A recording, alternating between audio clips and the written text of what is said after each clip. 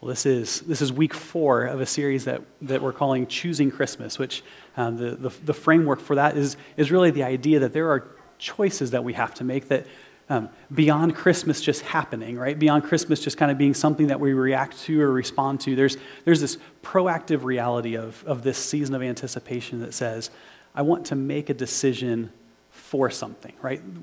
We have these times in our lives where there's maybe the reality of our lives where we spend most of our lives just reacting and responding to things.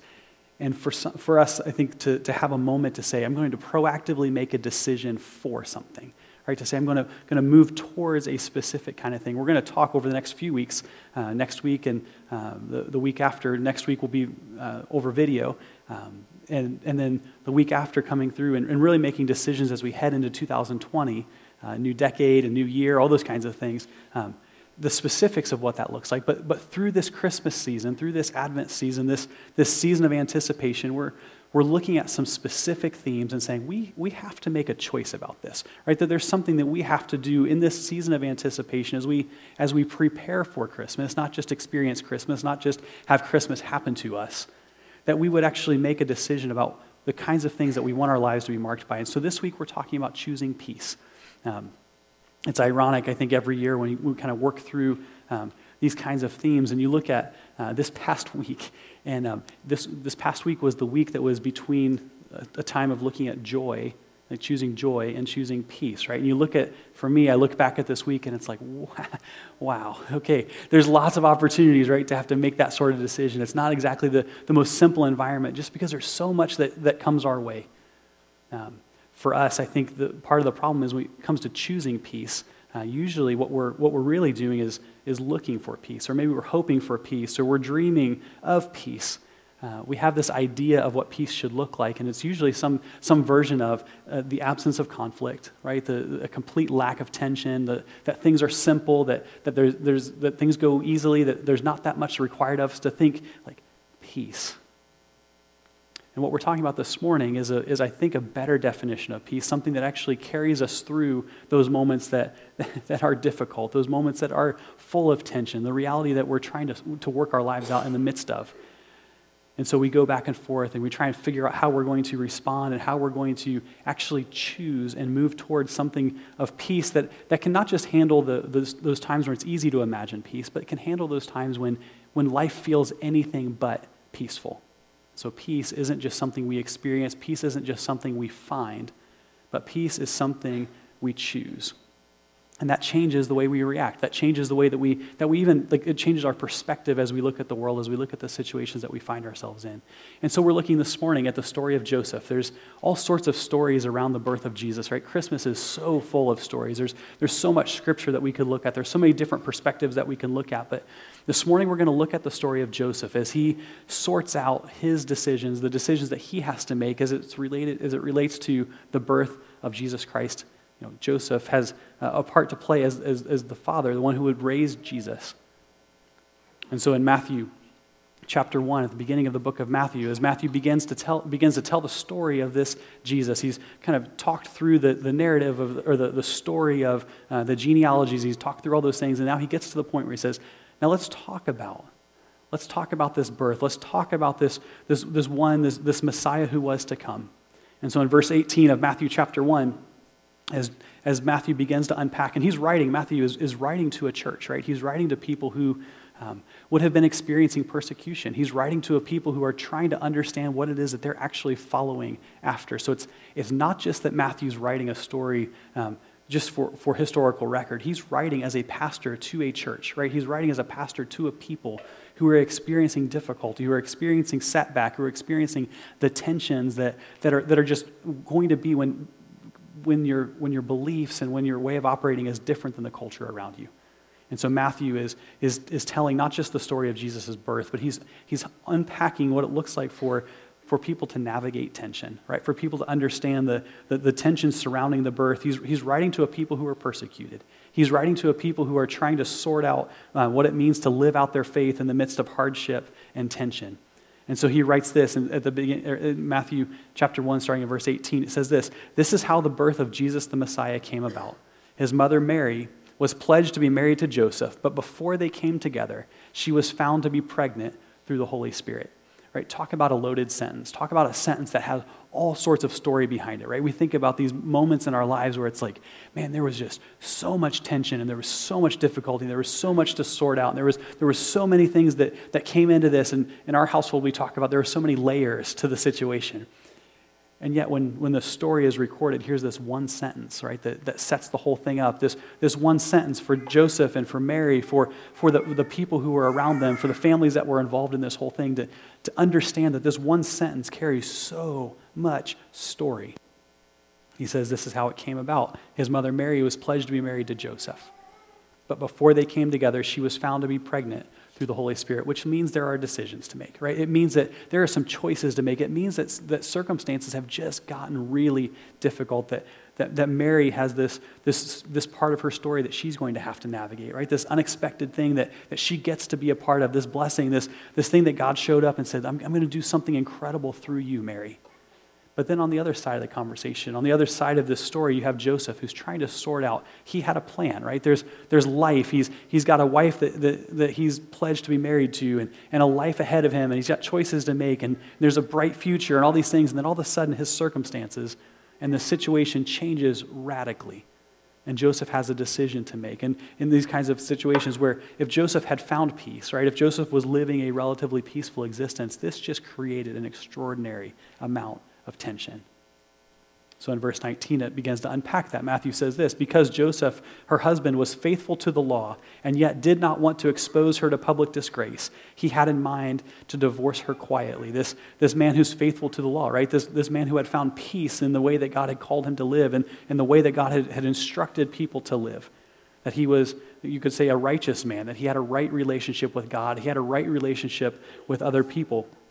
And then there's the tension. Right, there's the tension that's unpacked in this story. He says that because her husband was faithful to the law and yet did not want to expose her, to expose Mary to public disgrace, he had in mind to divorce her quietly. Right? Here's this great tension. Here's this extraordinary tension that Joseph did not ask for. Right? He had been doing the right things, that he had made the right kinds of decisions, that he was faithful to the law, that the things that God had called him to, he had done. And so there's this side, and then there's the reality that he has his fiancée, right? And there's this tension that exists now, and there's this reality that as a man, I think that we can understand this, and I think we can all understand this, that his idea is, how do I resolve this? Right? How do I resolve this tension? If what I'm looking for is peace, if what I'm looking for is for the situation to make sense, if what I'm looking for is the end of tension, then I'm going to get out of this tension as quickly as I can. I'm going to resolve it as quickly as I can. And so he begins to try and make a plan. He begins to try and think through what he should do to resolve this tension, to get back, you could say, to this idea of peace or this feeling of peace.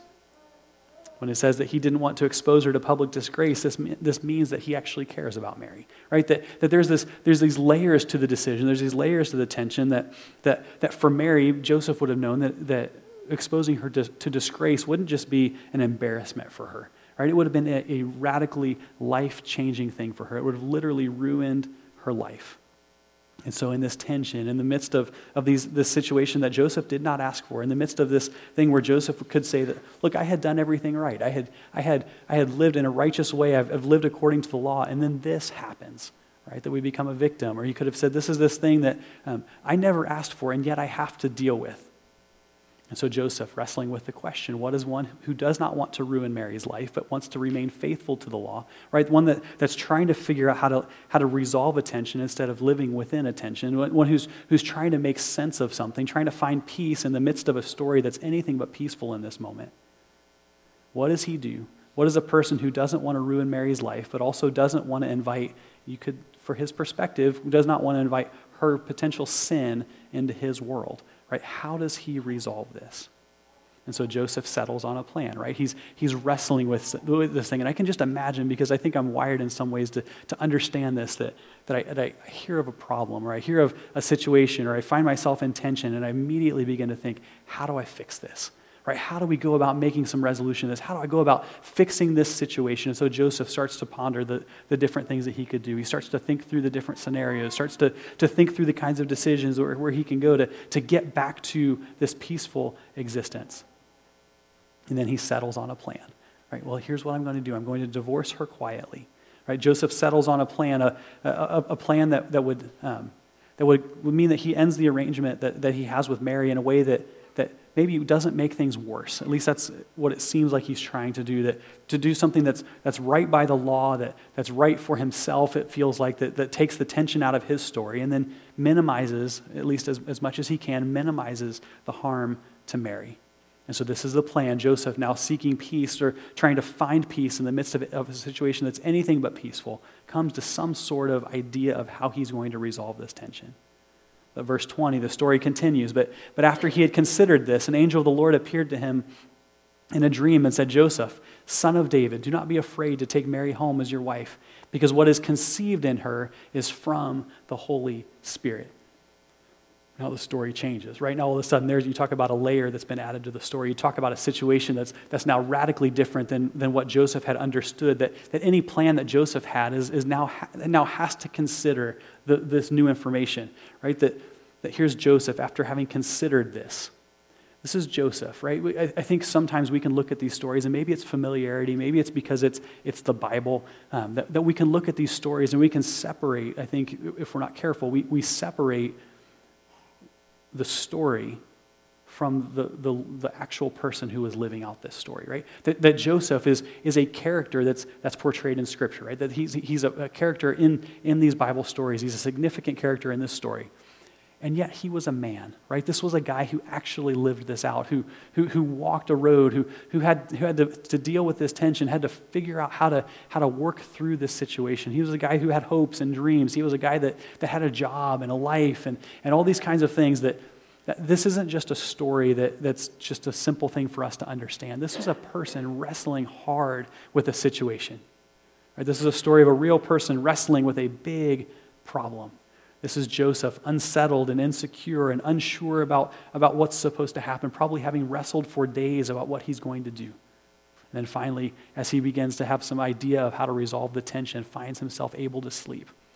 And then when he sleeps, God meets him in this dream. The angel of the Lord appeared to him in the dream.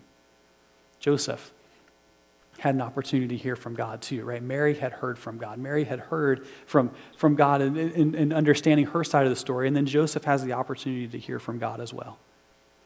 And the angel says this, Joseph, son of David, right? Which is a pattern. And we're going to see it play out at least one other time in this story. He speaks Joseph's name, and then he speaks the who you are, right? That there's this distinction between the name that identifies Joseph, and he says, son of David, right? This idea of this is your name, but this is who you are, right? This is the line that you come from. This is your people. This is your tribe. This is the thing that actually defines you. It's not just your name, but this reality of who you are. Then the angel says, do not be afraid. Do not be afraid. Do not respond to this situation out of fear. Do not respond to this tension that's been created in your life out of fear, but listen. Listen to what I have. Joseph, allow your response to be shaped by your true identity, by the fact that you are son of David, right? That you're of the line of the man who was after God's heart. Allow your response to be shaped by your true identity, by your faith. Do not be afraid.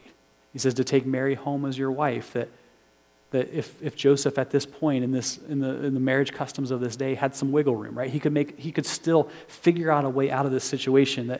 That what God was asking him to do, as the angel spoke to Joseph in a dream, is to say, shut that option down, right? Don't give yourself the wiggle room. Don't imagine that you could get yourself out of this. He's asking Joseph to surrender any kind of wiggle room that he might have in this arrangement that he has with Mary. He says, take Mary home as your wife, for what is conceived in her is from the Holy Spirit.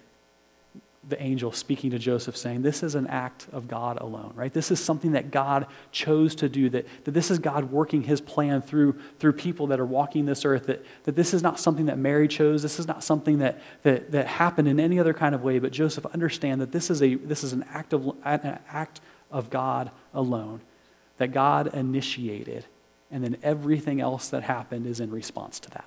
Right, that God initiated this situation, that this child who's in Mary's womb is conceived from the Holy Spirit, that God acted, and then everything else that happens after that is people's response to what God has done. Right, this is the great pattern of Scripture. This is the great pattern of our spiritual lives, where God acts, And then we have decisions to make, right? That God moves and God does and God steps into our world and God does things. And then we have to figure out what we do in response to that. This is from the Holy Spirit. God initiated, and then everything else is in response. Verse 21, she will give birth to a son, and you are to give him the name Jesus because he will save his people from their sins. That God is now asking Joseph to get really specific in what he's actually called to do. That he says you're to give him the name Jesus, which was not an uncommon name at the time, right? This was not this completely unique name. This was a version of or a kind of a form of the name Joshua, Yeshua. Yahweh is salvation, right? That it would be meaningful for a people who are in need of hope, for a people who need to understand that God is with them, to understand the story and to remember that God is a God of salvation, that Yahweh is powerful. For them to give Jesus a name that when his name is spoken brings peace, right? That reminds people of what God has done. And this would be a bold move, right, for Joseph, because as the story would spread potentially, right, as people start to do the math on the age of the baby and the age of the marriage and all those kinds of things, that Joseph is going to have to figure out how he's going to answer some of these questions. This was a bold move for God to ask Joseph to name his child in a way that speaks of God's deliverance, that speaks of salvation, when most people would make assumptions about Mary, when most people would make assumptions about the situations based on the things that they know or things that they experience. That they would experience that Mary had either been unfaithful or that Joseph had made his mistakes as well. For Joseph to do this, to name his child Jesus, would be a reminder if this situation didn't work out, right? If this was not just a dream that God was actually doing, if this was just something Joseph ate that was keeping him and giving him strange dreams, that this story, this decision that Joseph would make would echo every time he spoke his son's name, right? Every time he saw his son, every time that he would come into a conversation and his son's name would be mentioned, that he would be reminded of this tension, right? That if this did not go well, if this didn't go the way that it seemed like God was making clear to Joseph, that there would be echoes, right? That this would get difficult, that things would be difficult for Joseph. He would be reminded every time he spoke to or spoke of his child. And so there's tension, right? There's the decision to make. If you're looking for peace, if you're looking for certainty, for Joseph, it was a decision, a choice that he would still have to make. But then God continues as he speaks through his angel. He says this, because he will save his people from their sins. This, he will save his people, is both a statement of possession, right? That it's his people, right? That God is speaking through the angel to Joseph, saying that these are Jesus' people, right? That this is his tribe, that this is his people, and yet it's both a statement of possession and of membership, right? That these will be his people, that he will be among them, that he will dwell among them.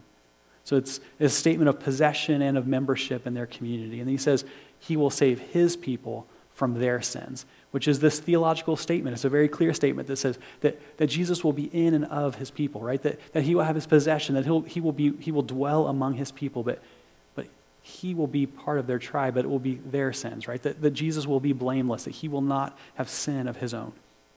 That he will be fully part of the human experience, but without sin, that he's fully God and fully man.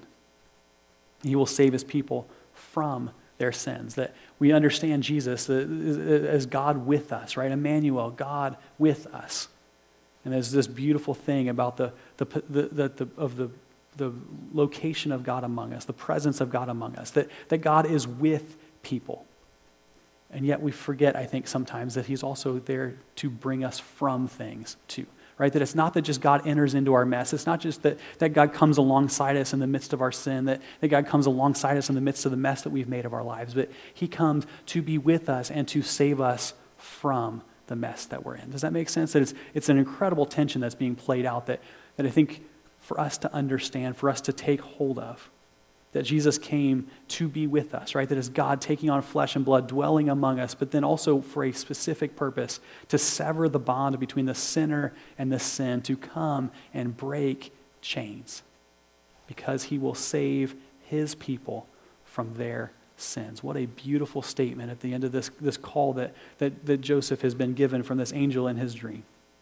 And then in verse 22, the promise begins to be fulfilled. As the story continues, it says this, as Matthew begins to help his church understand what's going on, to help them understand the story of Jesus and what it means for them. He says, all of this took place to fulfill what the Lord had said through his prophet. Right, this is Matthew now quoting Isaiah 7:14. The virgin will conceive and give birth to a son, and they will call him Emmanuel, which means God with us. What the Lord has said through the prophet, and then they will call him Emmanuel. They, right, speaking as a broader sense, that it's this group of people that the story is going to spread as Jesus comes onto the scene, as Joseph tries to sort out what all this means, as Joseph is now wrestling with what it means for him to name his son and thinking through these things, and then the angel says that they will call, or the Isaiah says that they will call this broader story, that he'll be known by something that's true, right? That he'll be known or called by what he helps people see, that God is with us. In the 4th century, John Chrysostom, who's a pastor and a preacher and a theologian in the early church, says this, that this is customary in Scripture to substitute names for actual events. Therefore, to say that they shall call him Emmanuel means nothing else than they shall see God among us. Right? What a beautiful statement. He says, admittedly, God has always been among us, but never before so openly. What a powerful thing for the church as they wrestled with this, right? This is just a few hundred years after this story took place, as the church wrestles with what this means. That John Chrysostom, it says that you have to understand that there's the name, right? There's the proper name of Jesus, but then there's also this idea that we're also going to call him by what he does, right? That this actual event, by what he helps people actually see, that God has always been among us, right? That God is with us, but never before so openly.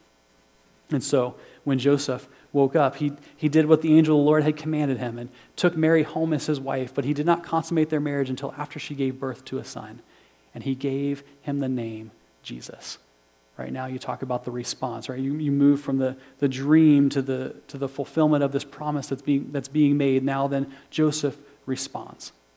And he responds in obedience. It says that he took his wife, that he got over himself, right? That's perhaps maybe the hardest part of obedience for any of us, is to get over ourselves, to get over our own sense of what we'd like life to look like, for what we'd like to be known for the contributions we've made, or all those kinds of things, but to get over ourselves, to get over himself, to get over his fear for his reputation, to say, I'm going to do what God has asked me to do. I'm going to trust that God is doing what he said he was going to do. I'm going to trust that God has invited me to be part of something that's much, much bigger than myself. So he took his wife. He got over himself and his fear for his reputation. And then he obeyed by giving Jesus the name that God asked him to give him. That he trusted God to do what he said he would do, and then didn't just let it happen, but didn't just trust, but then made that act of trust, that act of obedience official with the name, right? By calling him the name Jesus, which is what God had asked him to do. And so we look at this moment for Joseph. We look at this moment of extraordinary tension. I think for us to understand what it would feel like to live in the midst of these things, to understand that Joseph was invited into an extraordinary moment in God's story. Right, for Joseph to have been invited to be part of what was going on, this moment that would literally change history, this moment that would echo across eternity, that would make such a huge and significant difference in the world.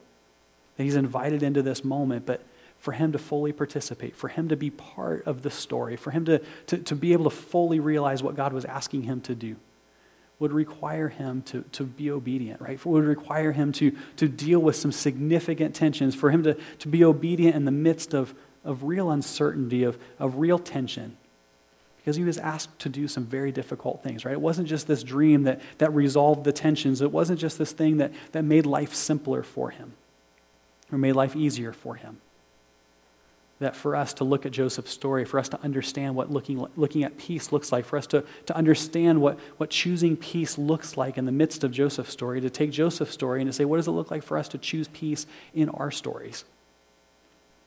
One piece of that would be choosing peace means getting over ourselves, which is maybe one of the hardest things we will ever do. Maybe the things that on this side of eternity, most of us may never actually accomplish, but we can sure try. right? We can sure try to make decisions that aren't reflective of just what we want to see happen, that aren't reflective of just us trying to preserve ourselves or resolve the tensions that we find ourselves in.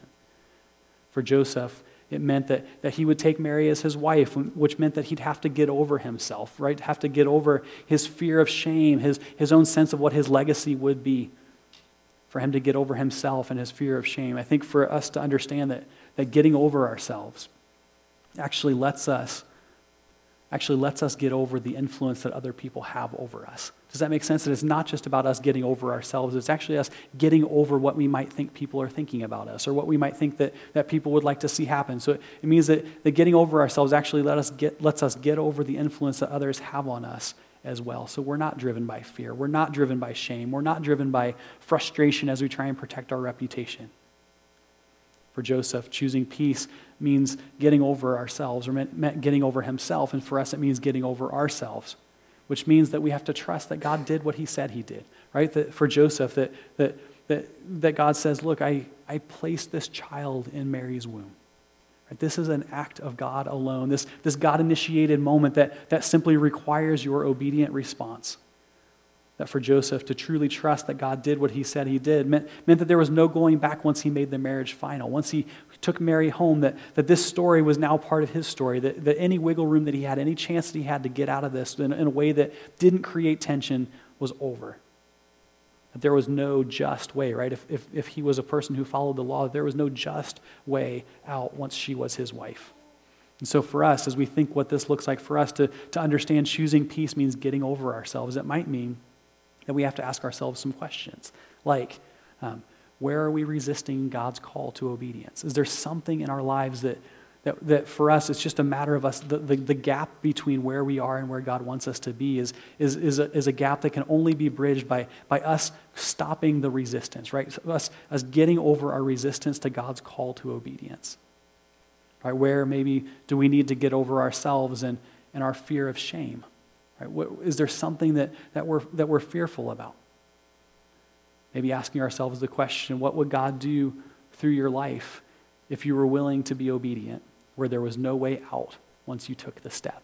Right? If we weren't about hedging our bets, if we weren't about keeping our options open, if it was literally like a burn the ships kind of moment, we go and we just trust and we're obedient, what would God do if we were willing to live in that kind of way, if we were willing to make those kinds of decisions, to act in obedience in a way that removed other options from us, that says, I make this decision, and once I make this decision, there are other options that are no longer available to me.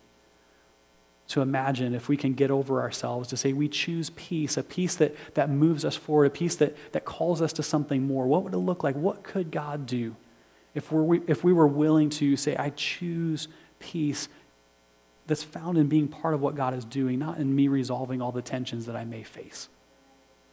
To live with the kind of abandon that comes with that kind of faith. Choosing peace means getting over ourselves, and choosing peace means taking action, right? It wasn't just that the angel showed up in Joseph's dream and resolved his tensions for him, but the angel came and explained the story and gave Joseph a new perspective, but then said, and now you have something to do in response, right? That there is something that you still have to do as that's an active kind of decision.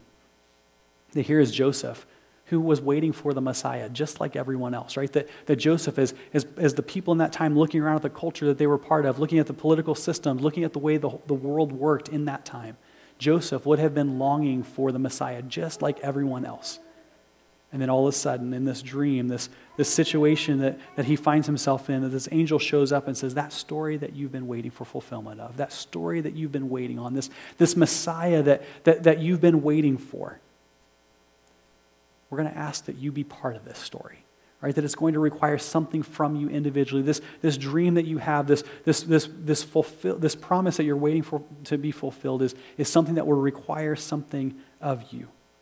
Right? You talk about him having faith that the Messiah would show up, that God would send the Messiah to change the way the world worked, to change the way men could relate to God. For Joseph to believe that, for Joseph to understand that. But then for it to become a thing that required him to actually roll up his sleeves and be a part of it is a whole different kind of decision. Right? This is faith made active, right? This is what we talk about when we apply our faith to the act of living. This is active faith, where we can believe and we can understand that something is true, but until we actually lean in and live as though it's true, and that we actually put our faith to work, then it changes things. It's easy to say we believe. It's harder for us to live like we do. It would have been much easier for Joseph if the angel would have just said, are you willing to believe? And Joseph can just nod his head in agreement and stop there, but the command was bigger than that. The command was to something that looked like obedience. God is doing extraordinary things in our world.